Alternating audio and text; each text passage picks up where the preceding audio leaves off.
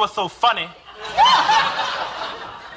Hello, my name is Professor Shabazz K. Morton. And in 1895, at the Tuskegee Institute in Alabama, a black man named George Washington Carver developed a new method of soil improvement through crop rotation. So I messed up. Shut up!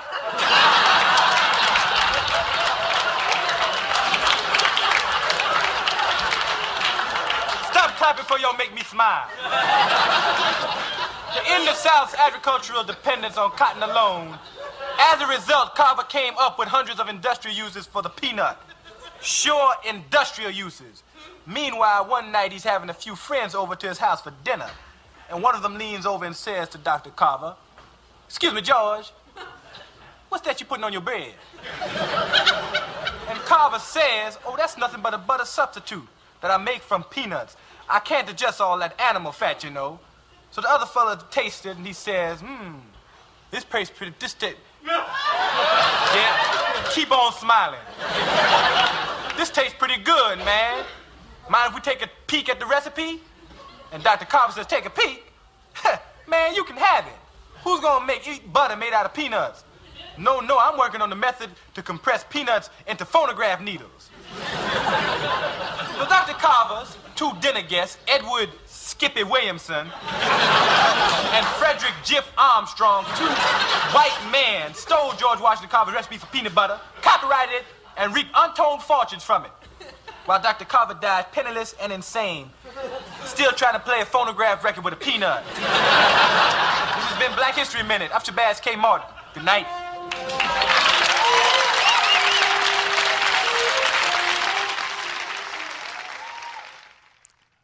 All right. It is Friday, February 28th, 2020. I'm a little drunk. So, let's talk about all the shitty things that are happening in the world for this intro. Listen, folks, there's a good possibility we'll all die. More sooner than later, because of course we got the coronavirus. Is it called the novel coronavirus or the novel coronavirus? Because I've been keeping tabs on this stuff here. Because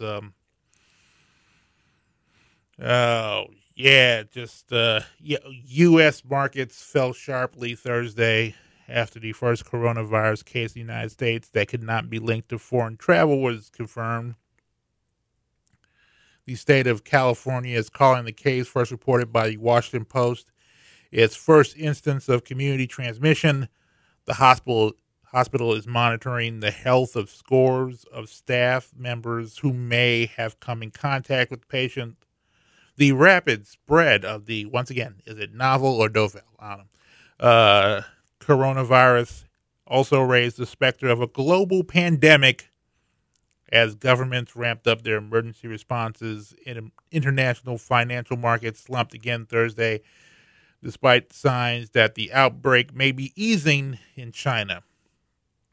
Meanwhile, Iran's novel coronavirus death toll has climbed to 19, with 139 confirmed cases of the sickness. Despite the spread of the virus, President Hassan Rouhani, I hope I'm saying that right, Rouhani said on Wednesday that authorities won't quarantine any Iranian cities. He also warned about the virus becoming a weapon at the hands of our enemies as part of propaganda against the country. Rouhani said the virus should not further cripple the country's economy. Meanwhile, Iran's Vice President, Masume Ebtekar, a former hostage taker, has tested positive for coronavirus and has been ordered into isolation. So what's America doing about all this? The day after President Donald Trump declared Vice President Mike Pence the point person on the U.S. government's response to the coronavirus, the administration on Thursday continued to try to stem confusion over its handling of the outbreak. Pence planned to lead an interagency task force meeting at the Department of Health and Human Services Thursday afternoon. The president formed the task force late last month. Of course, sure he did. And made Secretary of Health and Human Services Alex Azar its chairman. Listen, folks, I don't trust Donald Trump to take a leak by himself. I certainly don't trust him to be on top of all this shit. Be honest, he's the last motherfucker I want on top of this shit. Besides, isn't he too busy upset that Parasite won Best Picture? Remember that rant he made last week at a rally? Why the fuck is he still doing rallies? He's the president. It's done. Just stay in the goddamn White House. Why are you still doing rallies talking about Parasite winning Best Picture because it's South Korean? That right there is some racist shit. This is what is just continues to blow me over. Just the fact that the president just basically just saying racist shit off the dome, and all of y'all are just, and everybody just like, well, that's what he does. That's what our president does. He just says racist shit. Sorry, just like, because he's basically just dismissing not just a movie, but like a whole area of the world. And then he says, oh, can we bring back Gone with the Wind? Oh, you mean the movie with the slaves? Of course, you would say the goddamn movie with the slaves.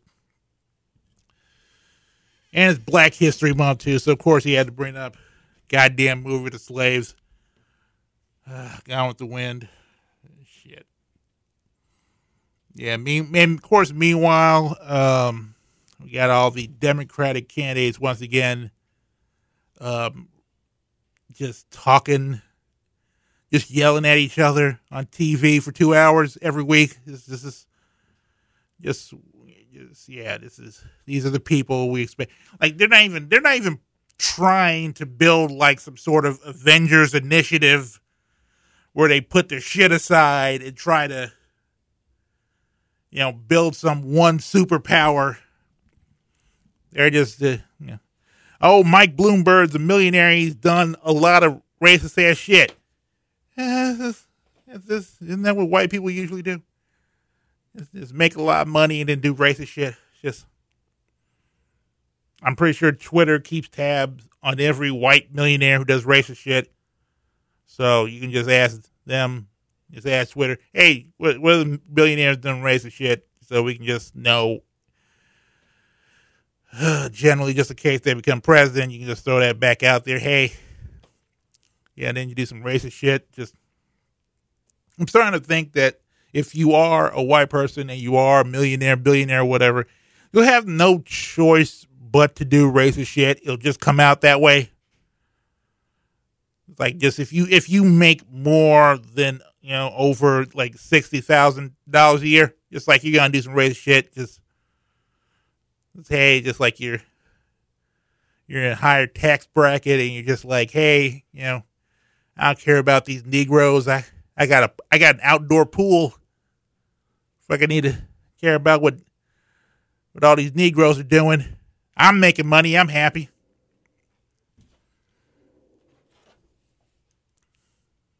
What other things did I put down on this guide? For some reason, it went from all the talk of the coronavirus, and then I just started writing about Steven Spielberg's daughter doing porn.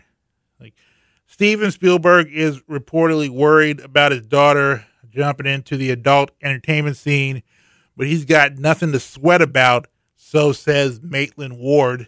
For those of you who don't know, Maitland Ward is that tall redhead on Boy Meets World now she's doing porn, which is like it's weird. It's like you just, you want to act more and other stuff. Like, no, I'm going to start doing porn. It's just like, I feel good.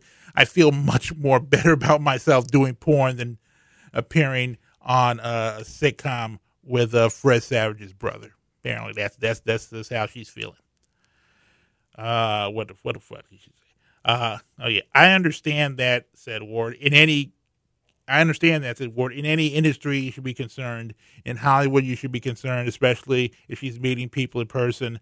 That's when you really need to be concerned. Still, Ward shared positive thoughts that the director's daughter would be taken care of and watched over. That sounds creepy as fuck. Which is making it, from what I gathered, just like the porn industry is not like the porn industry back in the 70s that like Boogie Nights talked about, like, oh, we're all one big happy family. It's just, that is just, at least, she should get a good agent or good, try to stay away from the drugs because, they still take those apparently. From what I hear, cocaine still is very much out there.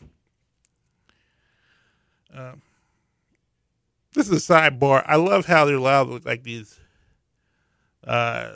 women that are in porn, and then they just move on and get other jobs. Just like porn, and like they become life coaches, which I find interesting. Is just like you do porn, and then I'm just gonna start a business. Well, good luck. I hope you are successful in your endeavors, but people still gonna think, hey, isn't that the porn girl? Just like porn still has that cachet of like, oh, she did porn, so she probably likes fucking all the time, even though just like they don't see it as a business and just it's gonna be I don't know. Just I'm talking out my ass right now because I did, as always, as what everybody does when they are online in some capacity, whether it's through social media or on a podcast, which hopefully people out there are listening to. Oh, shit. I didn't have much this week. I thought I was going to have something, but it's just, we're just coming down from Black History Month, and as you will learn in this episode, there were just not a lot of good things that happened this Black History Month. I mean, of course, we had Kobe Bryant, his death, and his daughter, and so the death of several other people, and people were very upset about that. Upset to the point where if anybody brought up his past, of course, it's very scandalous past with his rape trial and everything like that. Everybody'd be like, especially black people, just like, go fuck yourself, Gayle King, and of course Snoop went in with the, I don't know, what do you call Gayle? Buckethead ass bitch. I don't know what the fuck he said. Just like everything. But then there was like the I stand with Gayle and I stand with Snoop. And I'm just like, y'all motherfuckers just chill out for a hot minute. Can y'all just like, I'll just disperse and just think about shit just because. I understand how people be upset about Gayle bringing that shit up with Lisa Leslie, just like, oh, you shouldn't have brought that shit up. But it's just like, it happened. You can't just not bring that shit. You can't talk about Kobe and not bring that shit up. And, some people might see her as just pressuring the point with anything. But, like, she's an interviewer. That's what she does. And then you got Snoop. I understand Snoop be upset, but, you don't have to call Gayle Oprah's best friend a buckethead mouth head ass bitch. I don't know. Once again, I have trouble remembering precisely what Snoop said, but I know bitch was in there. And then, that whole, and then death threats start happening, which is just like, that's just grand. So, we can't, just like a controversy isn't a controversy until death threats show up. And then, Snoop, of course, had to apologize, and then he went on Jada Pinkett Smith show, which is that like the new thing now? In order, after you're done apologizing, you have to apologize to Jada Pinkett Smith and her mother and Willow for some reason. I guess that's a new thing now. It's on Facebook Watch, I think, but he's just like, I guess that's what he had to do. Gail, of course, where she was like, hey, the network, chopped it up that way or whatever. And of course, we had the whole shit with Dwayne Wade with his kid Zara. I believe that's just trying to figure out who she is, whether or not just trying to just to navigate the murky waters, which is adolescence. And of course, a lot of black parents did not think it was very black, if you will, to have Dwayne Wade to be going on talking about supporting his trans daughter. Oh, God damn it. It's just, listen, it's Dwayne Wade's kid. So, he can do whatever the fuck he wants with, in terms of taking care and, supporting,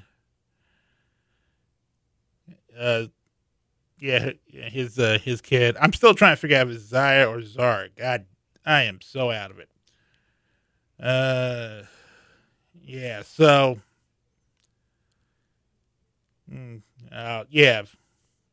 just Dwayne Wade's kid. I was reading this piece here. Dwayne Wade's kid underscores how gender fluidity is erasing home. Oh, goddamn, this shit just Zaya. First of all, Zaya is first Zion and Zaya, and now more bullshit pieces, hot takes going on all over the goddamn place. Makes you not want to read. Just like I'm going to go back and just read books, like full of actual facts, because the shit people be popping off online these days is not really fact. It's like, hey, this is what the fuck I thought, and here's 1,000 words of it, and now you got that shit all backlogged into your head. I'm just tired of all the stuff. Just like, and also, I don't know if this is just another side note. I don't know if I'm just getting detached from Black Twitter or just like, I just don't want to hear about that shit anymore. Because a lot of shit that gets complained about on Black Twitter is just like what does that mean to anybody and or anything? Just like, because half of the shit is about reality show stars, and I don't watch any of that shit.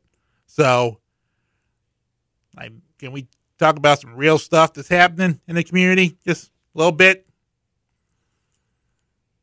Oh, God damn it. It's always hard to come up with shit to say at the top of the show, because most of it is just like, I'm just reading stuff and I'm just like, I think I have an opinion. It's just, I'm too busy trying to figure out this whole, stuff like rent. So if y'all want to, argue about this shit online or whatever, do you, but just, I got other things to worry about. And also, like, a lot of stuff doesn't affect me in any way, shape, or form. Apart from the whole coronavirus, the whole I may die soon thing, which, of course, with black people,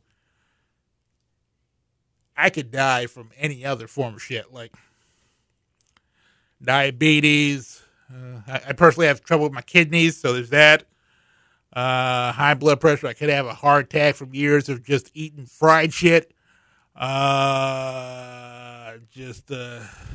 Getting shot by the cops. That's always it.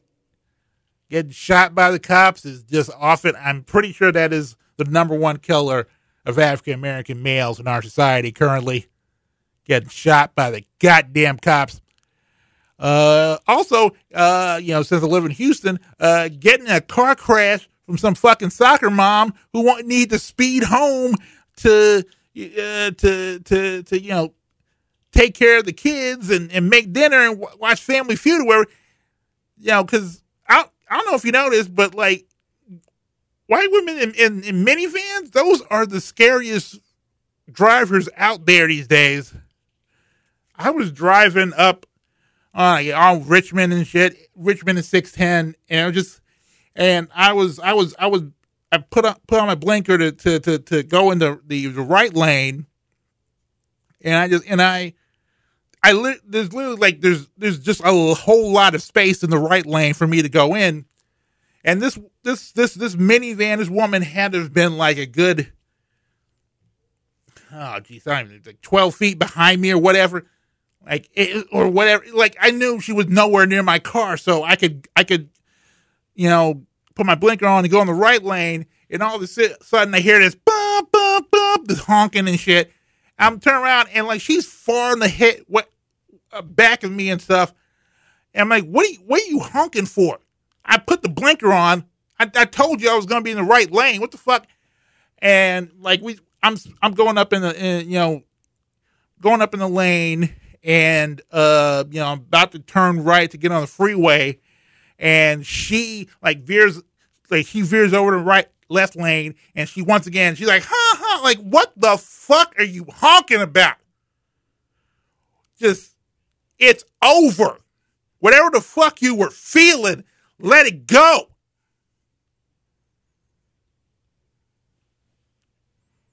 I've never understood the concept of road rage, to be quite honest with you, because when I'm driving, first of all, I make it a thing to always make sure I'm not late to anything. And even if I am late to something, I'm going to let people know I'm going to be late, so I'm not in a rush to go anywhere. So I don't have that whole thing like, oh, I gotta be here, I gotta be there, no, I'm just. Like, I set my travel arrangements early, so whatever the fuck y'all are doing, just gotta be all over the place, and then you get mad that you don't get to your destination on time, and then you guys, do some irrational shit. That's on you, cuz I don't know, where y'all going, where y'all need to go, but you will get there eventually.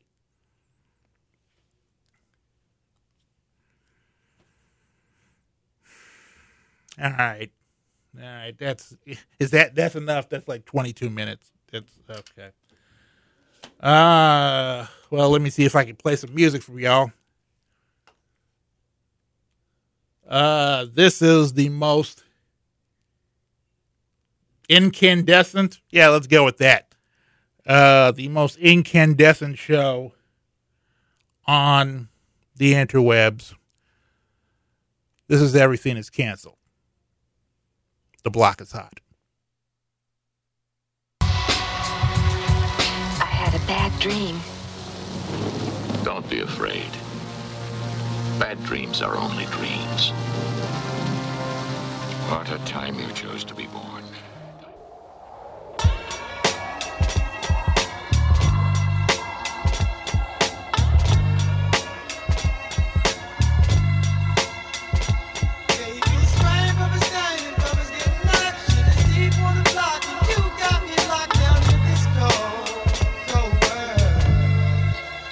It was the night before New Year's and all through the fucking projects. Not a handgun was silent, not even a tech. Outsiders were stuck by enemies who put fear and blasted on the spot before the pigs were dead. You know hoods, robbers, snipers, new in sight.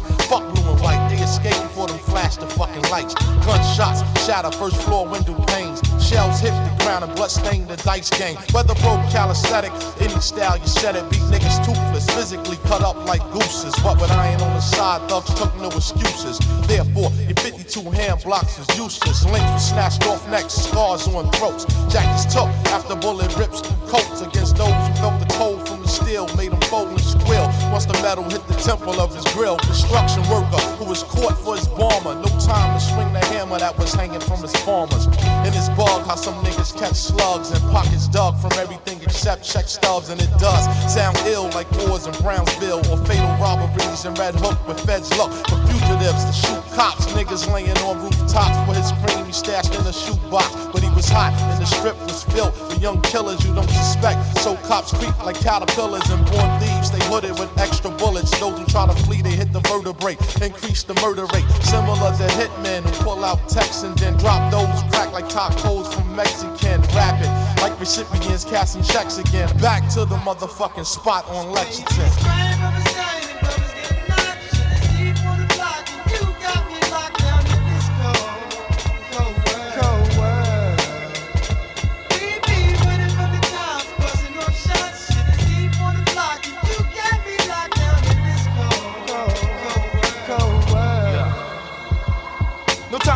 Undercovers ease up and Grand Prix and seize packages and pocket the currency.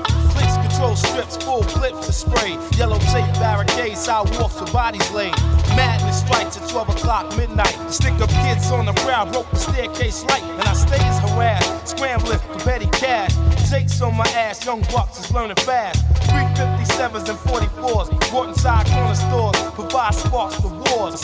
Hospital floors surrounded by the law. Homicide questioning while it takes guard the door. My hood stay tense, loyalty puts strength in my team. Cause niggas main concern is cream. Some niggas in the jet black gallant. Shout up the Chinese restaurant for this kid named Lamont. I thought he was dead, but instead he missed a kid and hit a 12-year-old girl in the head and then fled.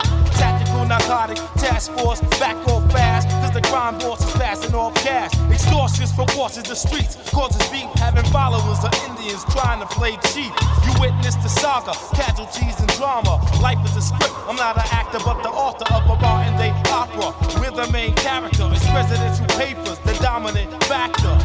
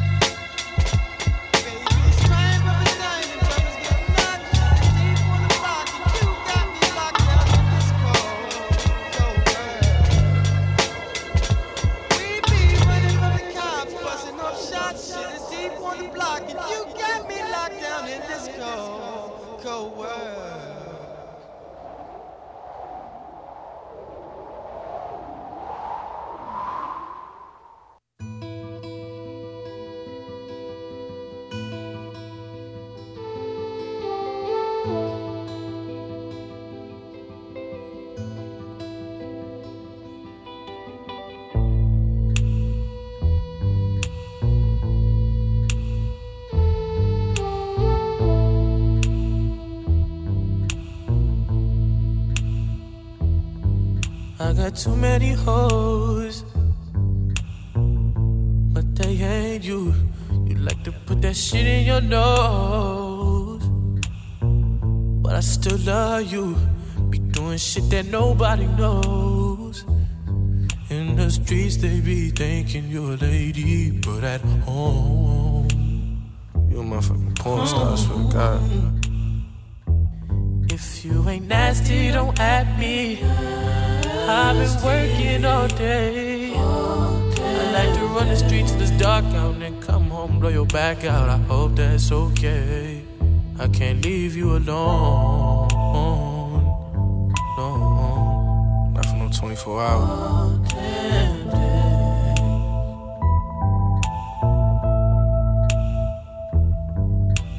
Lately I've been thinking about us, about you as real as they come. But you would rather be on them drugs. And I would rather hang with my thugs. Fuck when you been draining me out. You know that. You blow that well. Where that throw that. You better kiss it before I go. Porn stars for the If God. you ain't nasty, don't at me. I've been working all day. I like to run the streets, the dark out. Then come through and blow your back out. I hope that's okay. I can't leave you alone, no, no.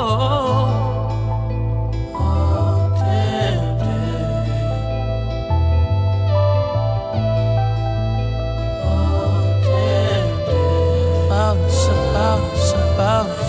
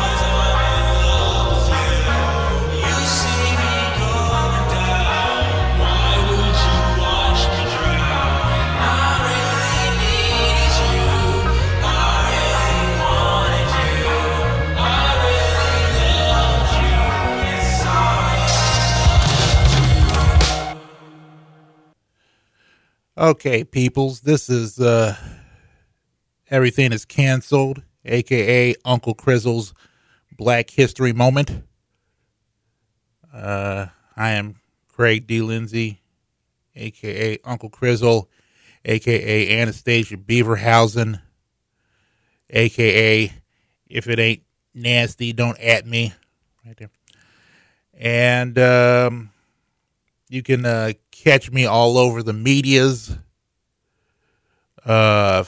Facebook. Let me remind y'all that Facebook's still out there. Twitter, Instagram, Byte. Yeah, Byte still works. At Uncle Crizzle. At UNCLE CRIZZLE. If you want to donate to this podcast, first of all, please do that. And secondly, you can go to paypal.me/Uncle Crizzle. Don't forget to like, comment, and subscribe on this shit wherever you listen to it. Apple, Stitcher, there's various Spotify places, all those fun spots. Let me tell you what you just listened to. Starting off at the top, I felt like I needed some Wu-Tang in my life right about now, so I played some Cold World from GZA, featuring Inspector Deck.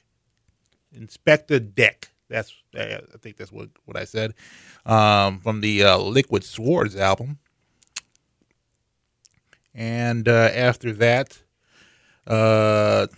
Rehab, Winter in Paris, in parentheses, from Brent Faiyaz. That's from his new album, Fuck the World. Sense of theme here. Cold World, Fuck the World. And after that was I Really Loved You from Hello Yellow. One of my favorite new bands off their My Life as a Teenage Robot single EP thing. I think that's what it's called. All right, let's get into our guest, who I'm sure is waiting for me to call him. Yeah, I got to get on the phone here. Let me read this up, pull this up.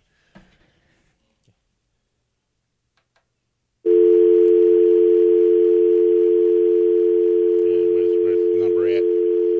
Let me go here.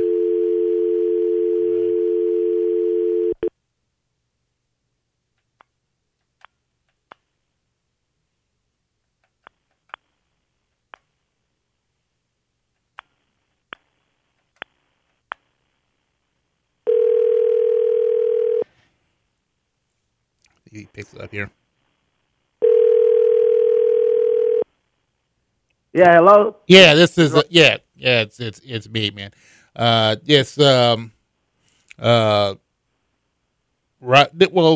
have on the line here is Rod Morrow, and he is the host of one of the co-hosts of the Black Guy Who Tips podcast. Which he does with his lovely wife, Karen. Nearly every day, you can go to the go on to various podcast sites and just look up the Black Guy Who Tips, and they just talk about news of the day. They talk about various other news. They play games, and one of my favorite podcasts. So Rob Moore, welcome to Everything Is Canceled. Hey, thank you for having me, man. Okay. So yeah, I was just reaching out to people last night, and I was just looking to see if anybody want to talk about this past month, which is Black History Month, and I'll just go out and just ask you: do you feel it was a shitty Black History Month or the shittiest Black History Month? Your thoughts? It was. It felt pretty bad, man. I don't know. Maybe every Black History Month without Black Panther is gonna always pale in comparison from this point on. Well, I mean, were there anything that happened that was particularly shitty in your mind? Man, I mean, I guess even though it happened in January, but the kind of fallout from the death of Kobe Bryant was a big thing that kind of hung over the entire month because you had the All-Star game, you had the memorial service, and you had, the NBA, like each individual team kind of having like a moment of silence and mourning him. And I think that was a big thing. And then, of course, online, you had all the division among people, arguing about Snoop and Gayle and Gayle King and all this stuff. So I would say, like, in a weird way, that was probably the biggest thing for me in Black History Month. That was just like, man, this is kind of putting a pall over everything. Well, I was listening to your podcast a couple of weeks ago when you had this great episode. I think it's the episode title was "Trying to Help," where you and Karen just basically just broke down just what is wrong with the conversation, the discussion of the discourse, if you will, of contemporary American culture, whatever you want to call it. And it's just that find that people are just ready to get mad about what the fuck ever. Yeah. Yeah, I think social media kind of has us in a constant state of, outrage or helplessness feeling, and some of the impulses to use it for the purpose of just consistently expressing like the discontent with things. It's heavy, and I think everything that happens on the internet kind of comes back to it kind of leads people back to a path of making the story about themselves, and it doesn't matter how tragic the situation is or what. Like, people kind of make it so it seems like it's always happening to them. You know what I mean? And so if you're not happy, then you're gonna find that the things you pontificate on are the unhappy things. The things you ruminate on are going to be that unhappiness. If you're angry, you're going to find that the things you ruminate on are the angry things, the things that cause anger, and the things that bring angry people together online in search of community. And I think, Kobe's death was just one of those that really stuck out because that didn't really happen to all of us, but at the same time, people kind of made it like it happened to all of us, and then the typical divisions that happen online just sort of happened again. People arguing a lot about, about this tragedy that, I think everyone should be able to agree is tragic. You know what I mean? Like, yeah. I think that's why I think we should be able to come together is just to say, hey, this is tragic, but that's not really what happened. I mean, you find, especially when it came down to the old Gayle versus Snoop thing, I remember waking up one day and I just saw, I stand with Gayle and I stand with Snoop hashtags on my damn Twitter timeline. And it was just one of those situations where it's just like nobody, you find that, I don't know, just nobody bothered to just to have deep perspectives like you do and your wife does on your show, where it's just like, oh, something happened. Did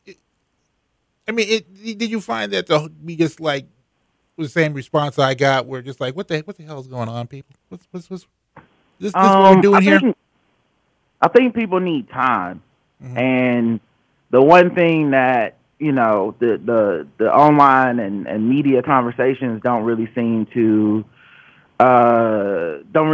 like really value is time, right? To say, let's take some time to process this and then discuss it. I was listening to this podcast yesterday, Tea with Queen and Jay.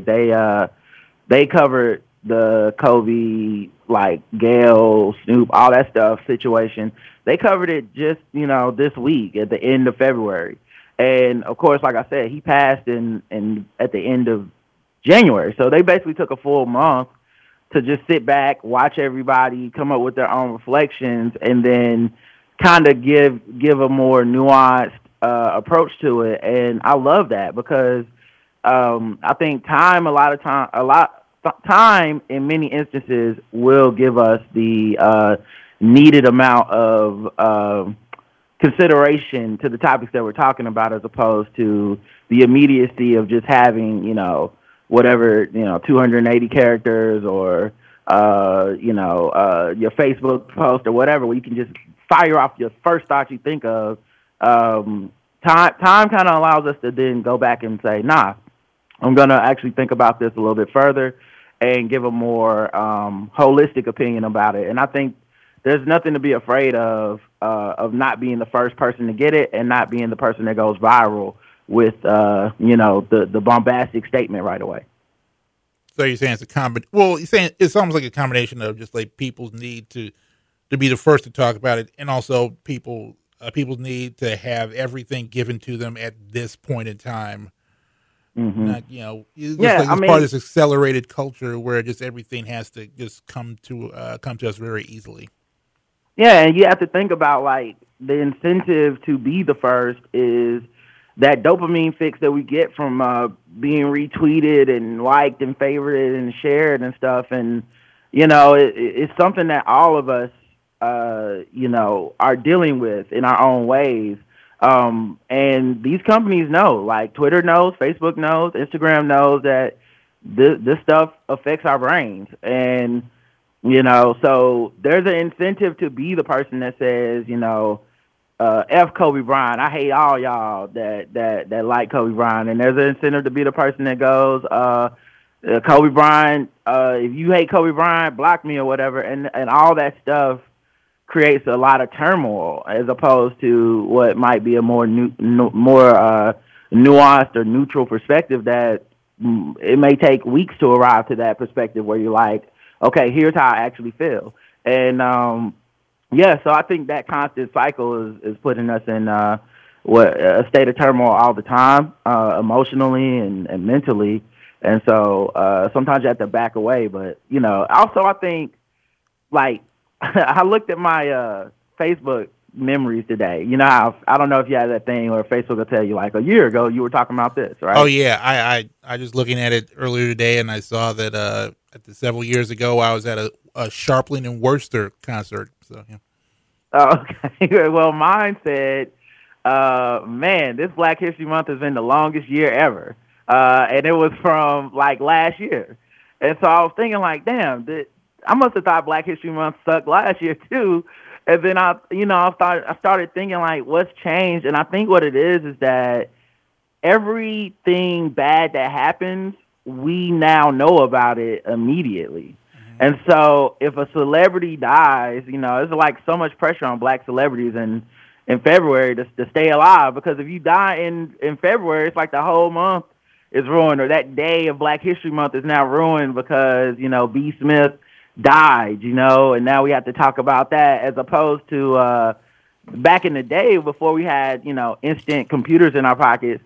You go through the whole February, maybe one celebrity death that like is strong with Black people hits, but most of the time not really. There's like, oh yeah, older people pass, it's okay. But now it's like Janae Dubois died, guys.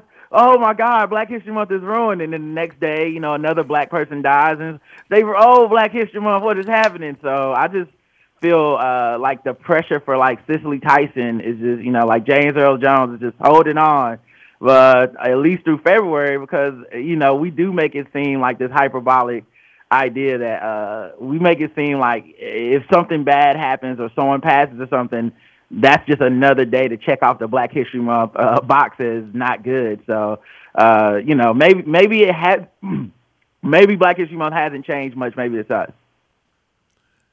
And I think also is the climate, since, we kind of have a person in office that kind of just, in a way, reminds everyone, not just African Americans, but everyone in general, just how racist things have gotten lately, or just racist, how present racism has become.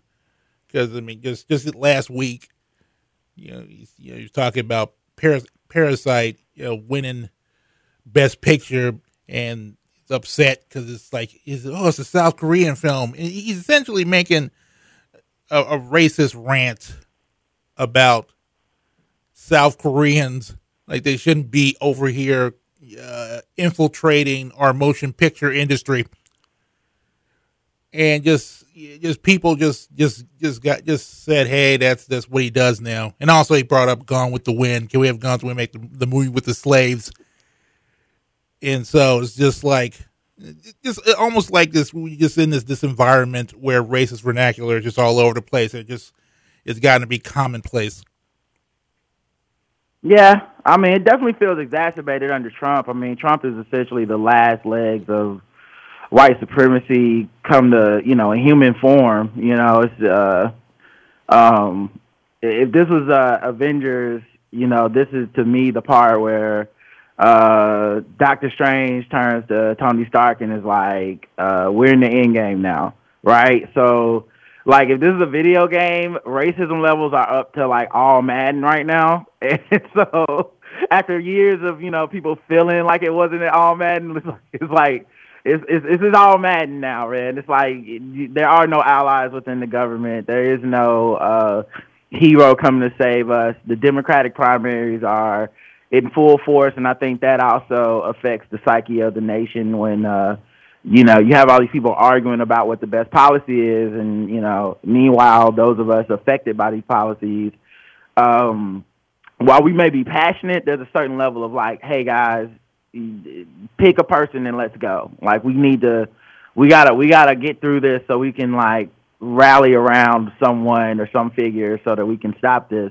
And so I think all that pressure is just putting a lot on people. And with it being Black History Month as well, Black people, we dealing with racism. You're dealing with all this arguing and infighting on the Democratic Party side, which is pretty much the only viable party for Black people at the moment.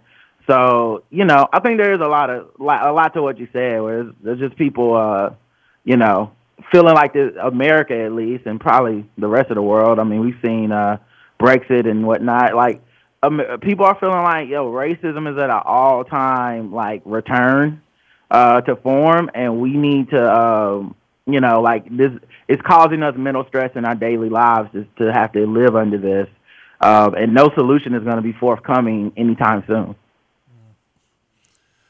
Oh, yeah. You mentioned Endgame, and just, there's so many ways to go with that, just from the comic book movie standpoint, because I know you're a big fan of comic book movies and everything, but it's just, but just in getting with talking, you mentioned Endgame, is just, got me thinking of basically the coronavirus and how there's a strong possibility, we'll all die. So you think, I don't know if you think if that's been dwelling on your mind lately. The coronavirus thing is kind of weird because I don't fully understand like how dangerous it is, and what scares me is that I am not employed in the government or the CDC, so I don't have to understand, right? But I have no confidence in the people that are employed in the CDC at this point because they've had their budget stripped by this corrupt administration, who, completely is full of graft and, incompetence and has anti-regulation of all kinds, including many of which keep us safe. I don't trust them to handle it, and when I see a man who, like Donald Trump, who lies constantly, placing Mike Pence in charge of coronavirus resistance, fighting or whatever. You try to put him in charge of the plan to stop or contain the outbreak of this virus. Well, he's the same man that presided over or governed over Indiana when he essentially made laws that made HIV back to epidemic rates because he was against the needle the needle program that helped people with, like, different needles and stuff like that. He's one of those, like, they'll learn from getting HIV that you shouldn't get HIV, people. And so I don't think that guy patting him on the back and Donald Trump looking at the camera and saying, don't worry, Mike's got it, I don't think that instills any confidence in anyone. And I'm sure that does add, once again, to the frayed nerves of the American psyche right now. I guess the world psyche even. The United States is rated the most prepared country for an outbreak. But, I mean, what does that really mean? Who's doing that rating system? And are you accounting for the fact that you have some corrupt, incompetent people in charge of this? Like, were we the most prepared to deal with a disaster like a hurricane hitting Puerto Rico? You know, I'm sure we would have been rated that before the hurricane hit. You know, so I don't know. I do think that stuff adds to the stress factors that people are feeling. I was just wondering, do you have a system in place where you go, you do things? I know you have the show and everything, but just it's basically, how do you go through each day not getting the sense that we're all fucked? Just basically, I'm just seeing how you go through your day. Just, you know, all this bullshit's going on, and it just, you know, because for me, it's kind of like this constant barrage where it's just like, oh man, we are just completely fucked, and it just, I know, just like my personal mental demeanor, or just seems that way.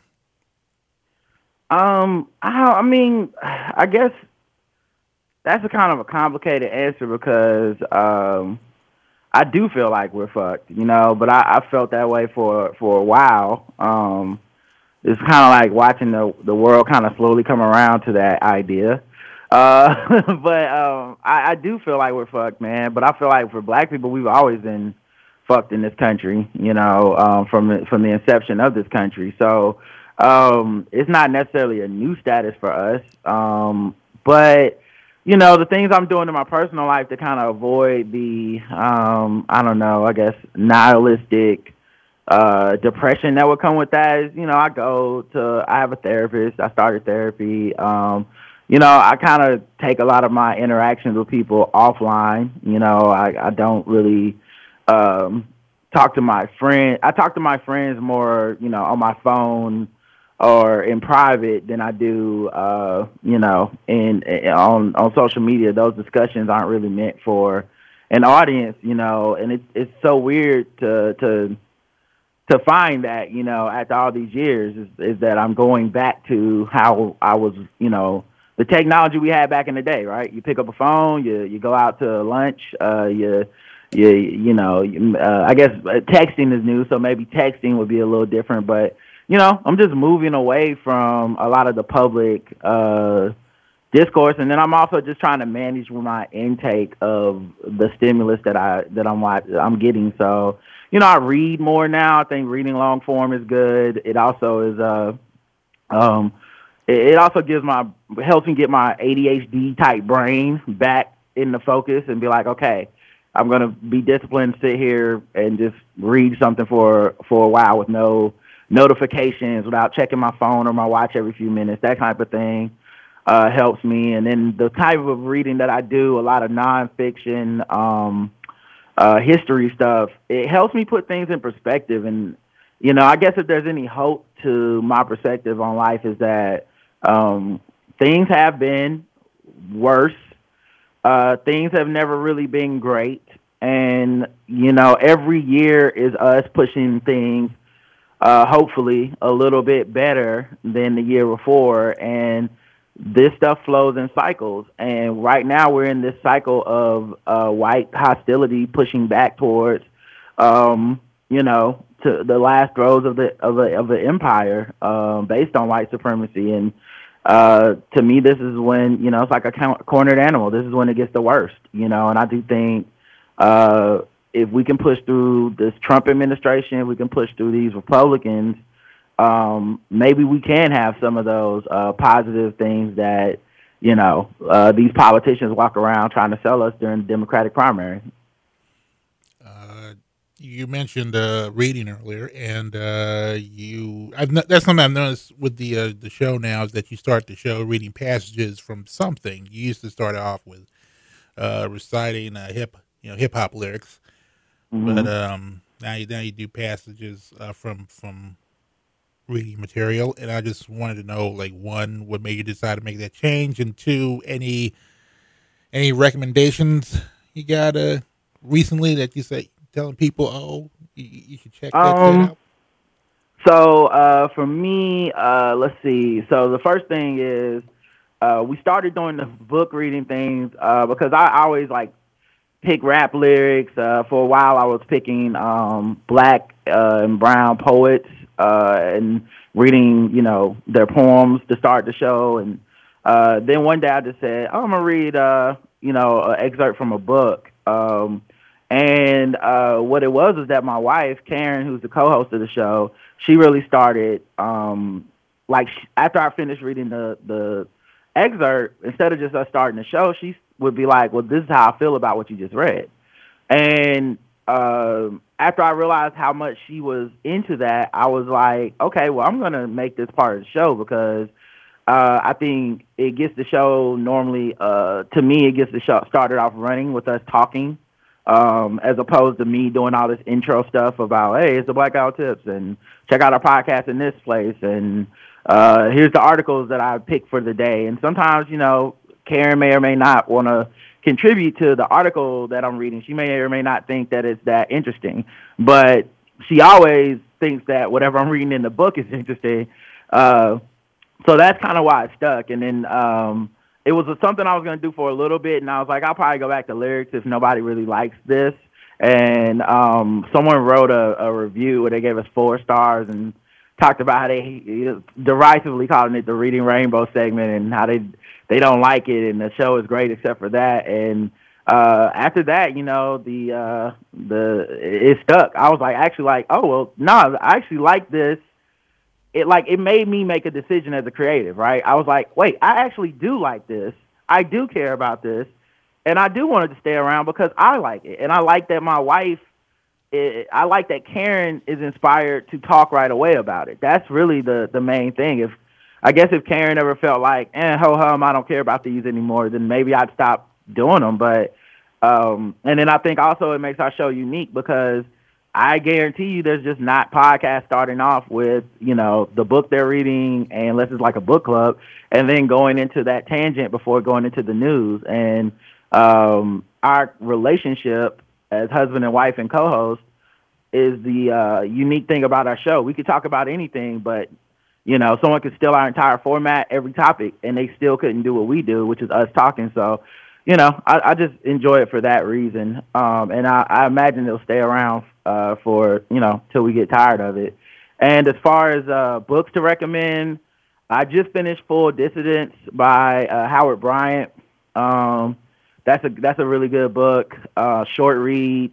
Kind of spawns off of the Kaepernick taking a knee protest into bigger issues about race and American life. Great read. I also just finished a book called Riot Baby.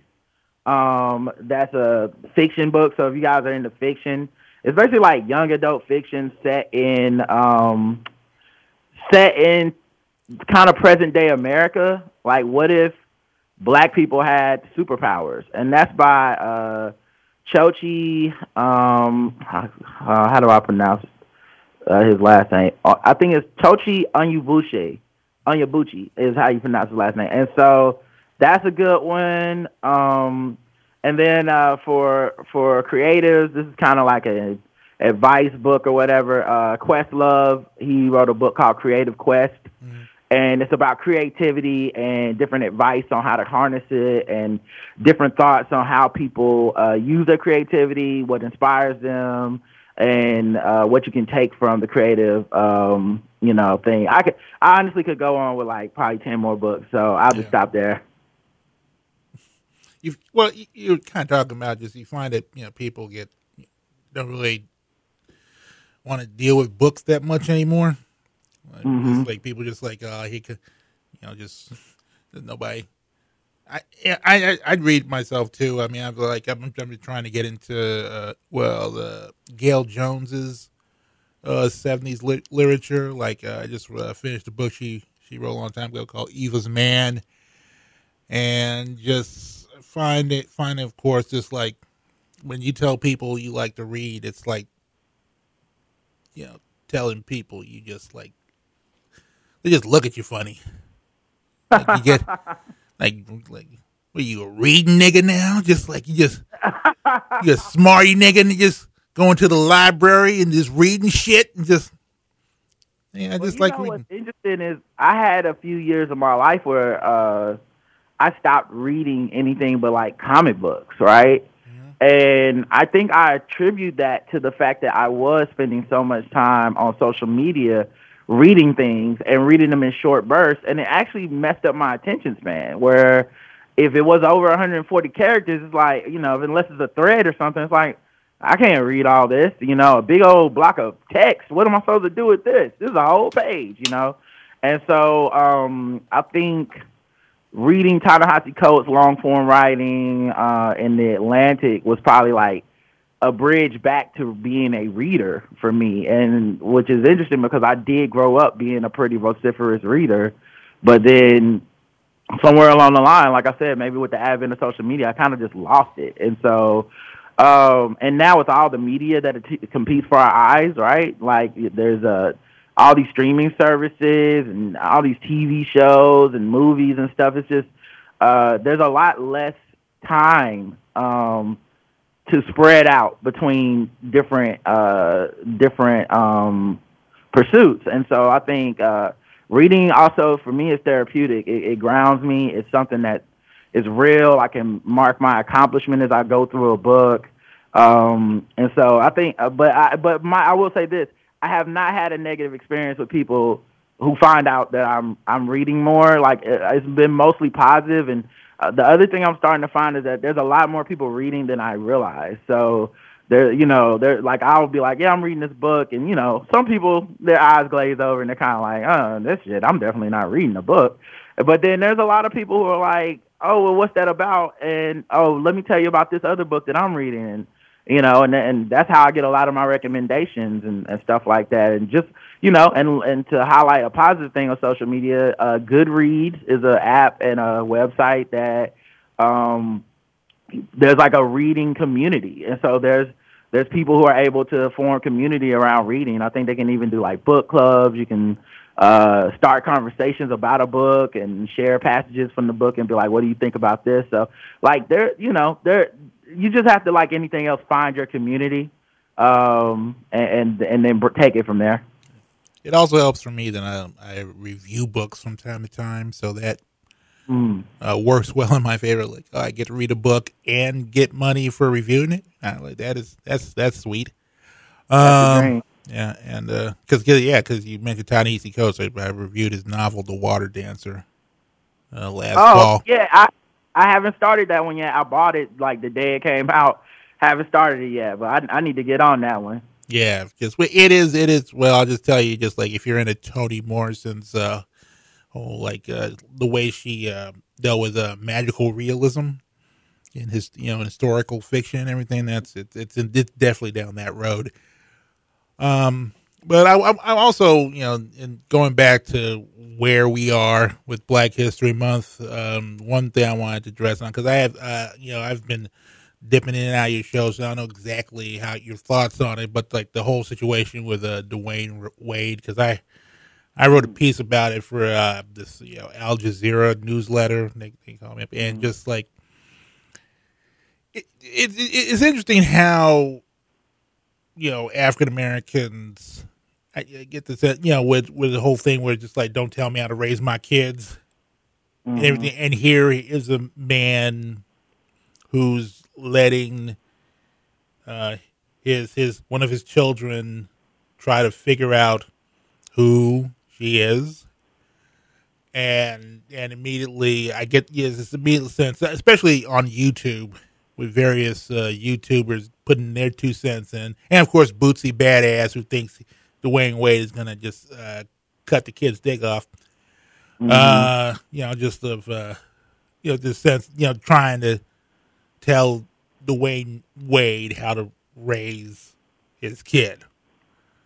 So yeah, there's a lot of moving parts to that. I think obviously is wonderful. I applaud Dwayne and Gabby especially for just surrounding Zaya with love and being kind of open and transparent about Zaya's truth and especially Dwayne's struggle, acceptance, and then advocation.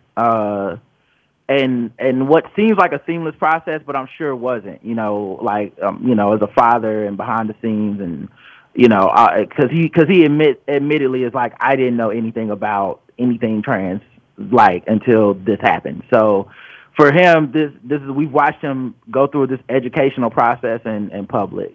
And Gabby is so she's so Twitter, you know what I mean? She is very much listen, educate me if I don't know this, and I'm going to reach out to people and, hold us accountable if we do something wrong. She's very gung-ho about that stuff. The problem with putting things out in public like that is also, of course, when you live such a public life, you got to deal with so much public opinion. And it was good to see a lot of people give this whole situation a chance to breathe and to be open-minded about it. Now, so that's kind of the good stuff I love about it.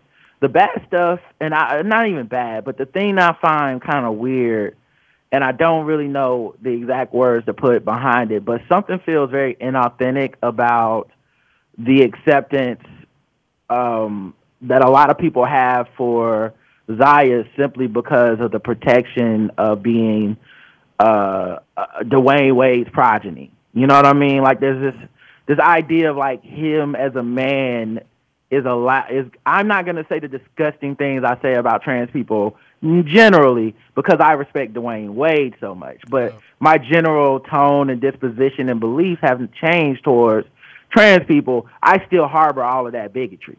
But here's this situation where I can be oh, look how what I'm really doing is allowing for this black man to shelter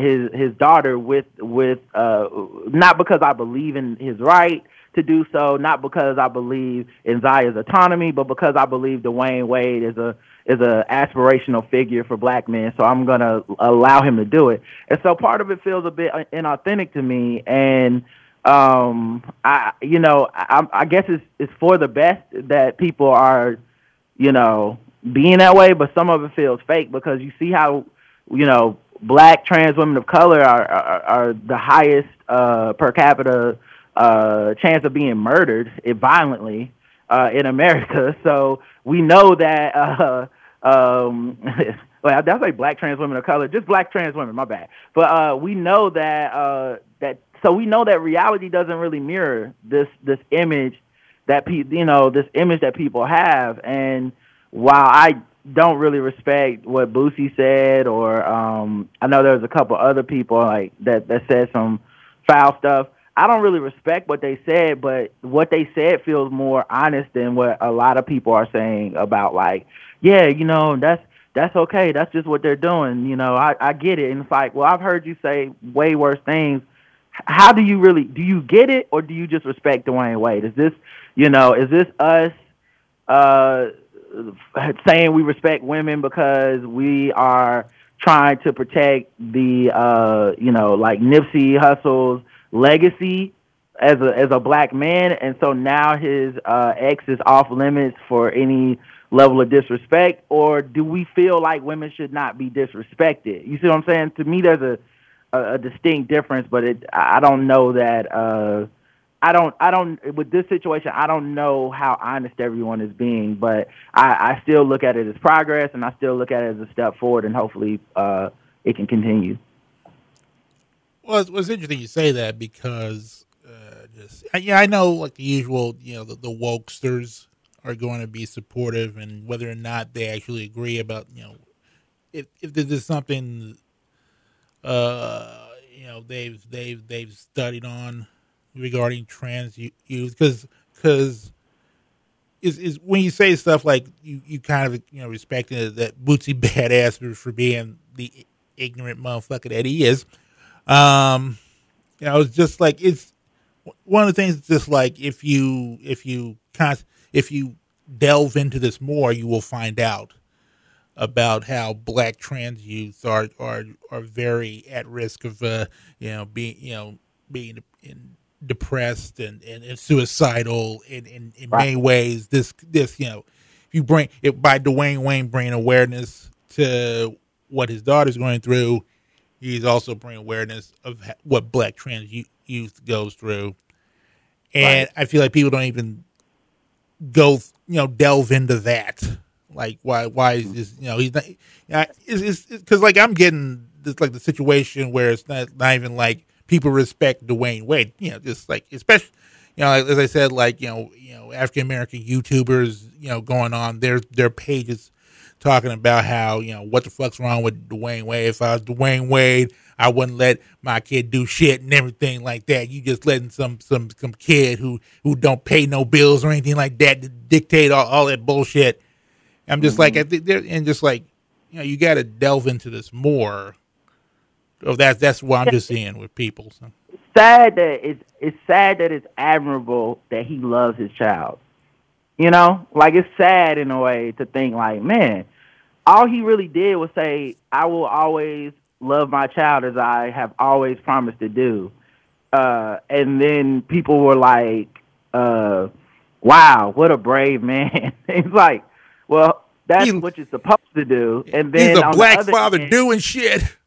Right, exactly. And then on the other end, you got these people that are really, making it, they're the people that make it the environment where that becomes a brave stance, because they're like, hey, if it was my child, I would blank, blank, blank. And, so you do have to applaud him, but there's a somber applause to it for me where it's like, what am I really applauding here? But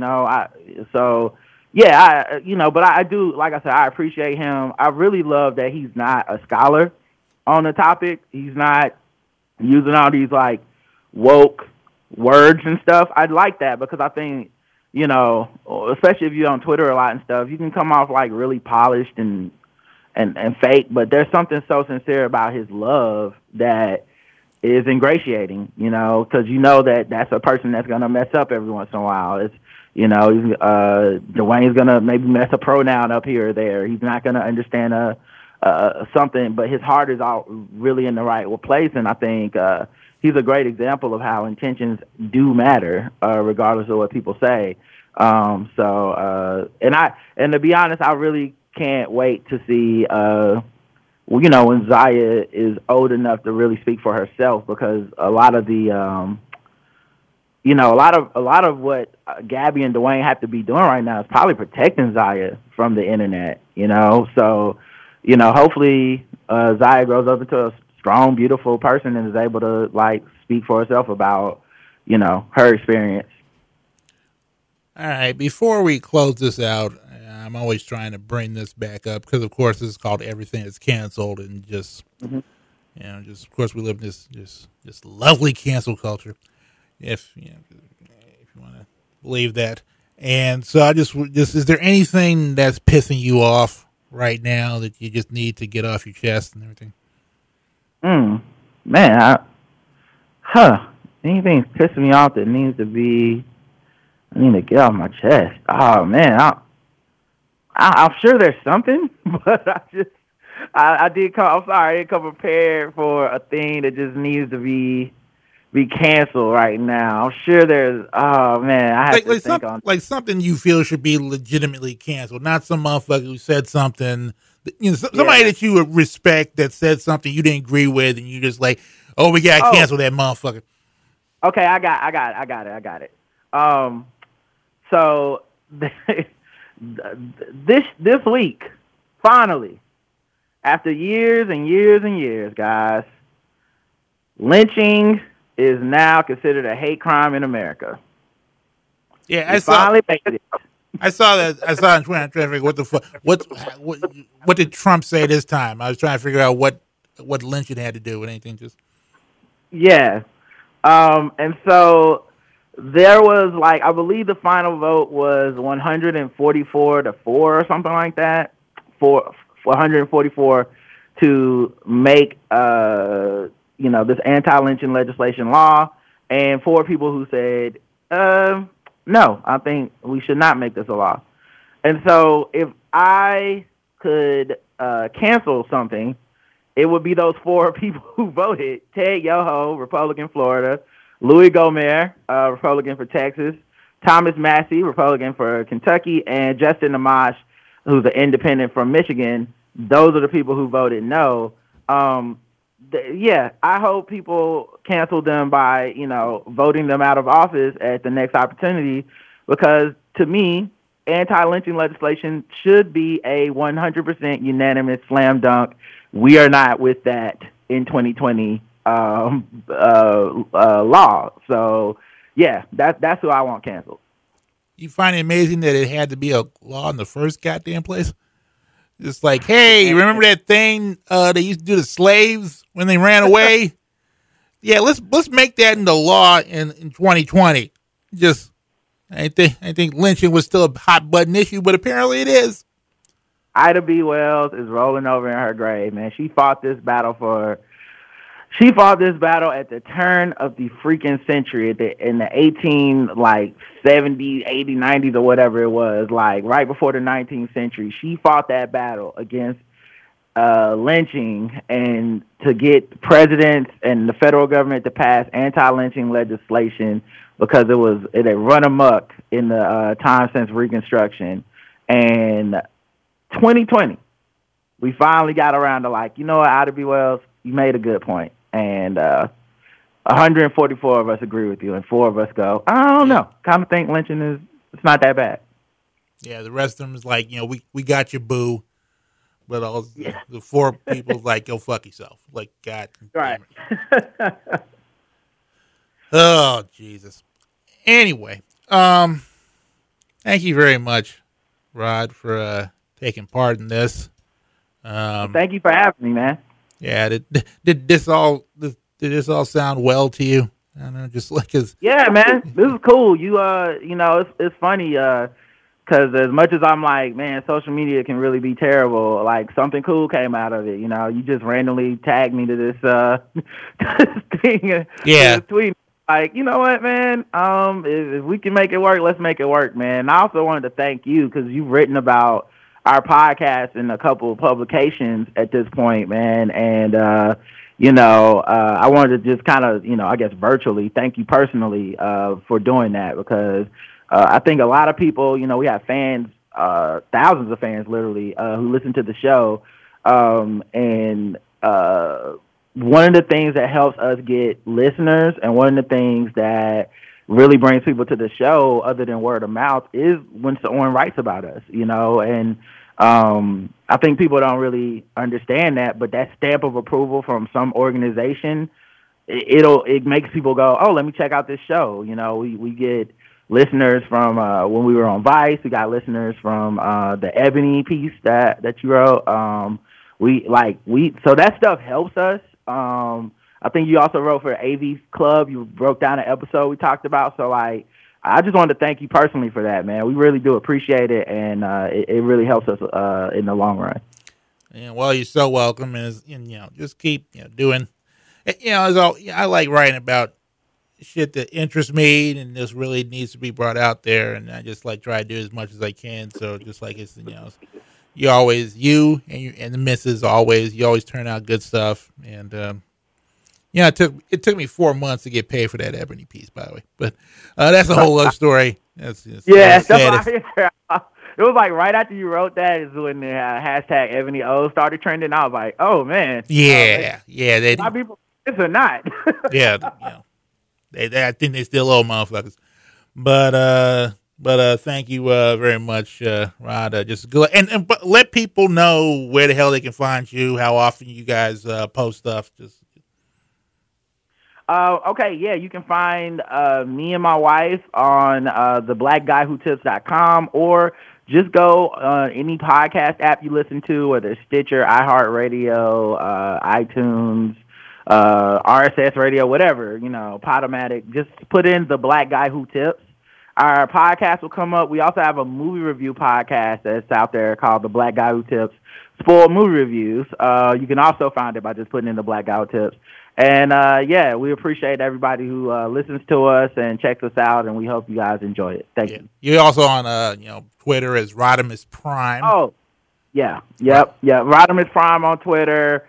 And then all our social media for the show on Facebook, Instagram, and stuff, The Black Guy Who Tips, and you can follow us there and keep up with our hijinks and the things that we're getting into and the topics of the show and all that type of thing. So, yeah, thank you. I love Karen is Say Dat Again on Twitter. Say that again. Yeah, with a D. Yeah, D-A-T. D-A-T. All right. Well, thanks a lot, man. You have a good day now. All right, you too, man. All right, man. All right, that was Rod Morrow coming down and talking to us on the phone. Not really coming down, just on the line. And this is Craig D. Lindsay saying, Sarah Huckabee, you, me, and some upside down sock it to me cake. Goddamn pineapples. The bottom just like pineapples all around, just you, me, just gorging on upside down sock it to me cake the way Grandma used to make it.